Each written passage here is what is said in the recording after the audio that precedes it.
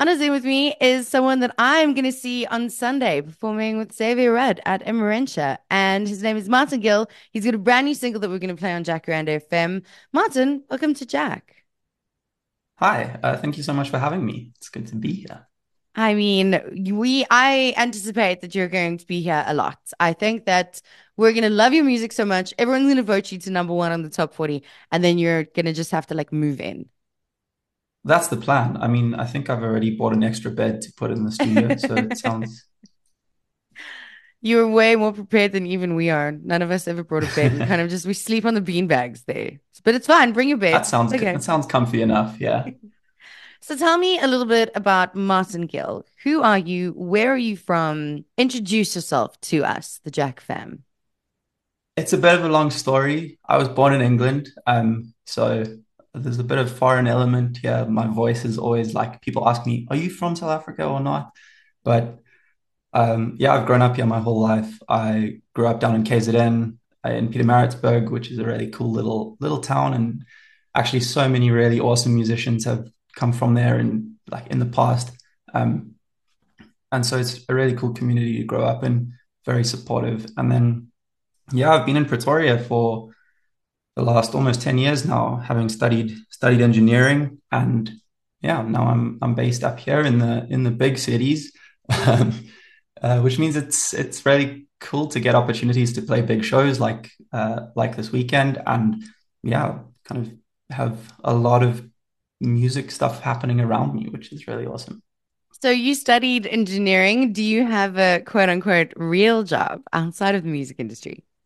I do. I work in software, so Oh. it's busy. It's on and off. It's sometimes super busy and sometimes a little bit less busy, which gives me a little bit of music time. But yeah, it's a hectic life to juggle both careers. I can imagine, and everything else that comes with just being alive in 2024. So, you do, however, have a brand new single, Wish You the Best. Is this off of, sorry, that was always going to happen. Is this off of a body of work, like an album, an EP, or are you just going to be doing single? What is this off of? So this is off what will hopefully be an EP or an album a bit later in the year or early next year. Okay. We're definitely building up to a much bigger project, which is very exciting. It'll, yeah, hopefully be off kind of the second EP that I'll release. The first one I did back in COVID times, um, which was a really cool experience and a really big success. I think I really enjoyed kind of that process of making something bigger and making something more coherent as a project. So this is the first kind of building block to something that I really want to identify deeply with and make a difference with. So So what can we expect from a Martin Gill performance? Because obviously I'm coming to watch you on Sunday, and I've never had the opportunity to watch you before. What are we in for? I think you're in for a lot of emotions. Oh, um, great. there's a lot of happiness, but there's also a lot of realism in it. I think I write and perform from a very real place. It's always personal experience, and whether it's mine or someone close to me, it's always very meaningful. And I try channel that into my performances as well. Yeah, so just getting everyone to really engage with the performance and with the music, and we can all kind of enjoy the beauty of what music is and how kind of how influential it can be on our lives. What does the rest of 2024, before we get into the new single, what does the rest of 2024 hold for you as a musician? Hopefully, a lot of really cool opportunities like this weekend. Hopefully, a lot of new recording kind of projects and getting this EP or album kind of built up to a point where it's something that I'm really proud of and that everyone really loves. It's about building a lot of momentum as well. I think being fairly early on in kind of a commercial music career means that there's a lot of work that needs to go into just building a really cool image and a really cool group of people and team around me to kind of support what is a really difficult job. Mm. So yeah, I think that's kind of the goal, is to really build the project to a point where it can be sustainable. So your new single, Wish You the Best. It's apparently a heart-wrenching journey about lost love. And I have to ask, is this about someone who used to be special, or is it just writing? It's a bit of both. I think Okay. we all go through like a few breakups in our lives, and I think capturing the kind of common thread through all of those situations is something that really interests me. When you feel the same kind of feeling three or four times in your life, you want to understand why you feel like that, Hmm.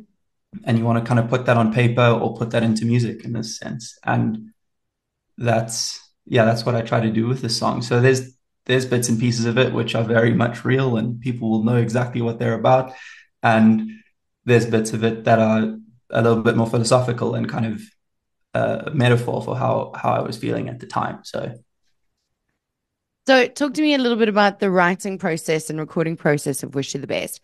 Are you one of those people that you hear a beat or you write a song and it's done in a day, or does it take you a couple of days? Was this something that you were working on for a while?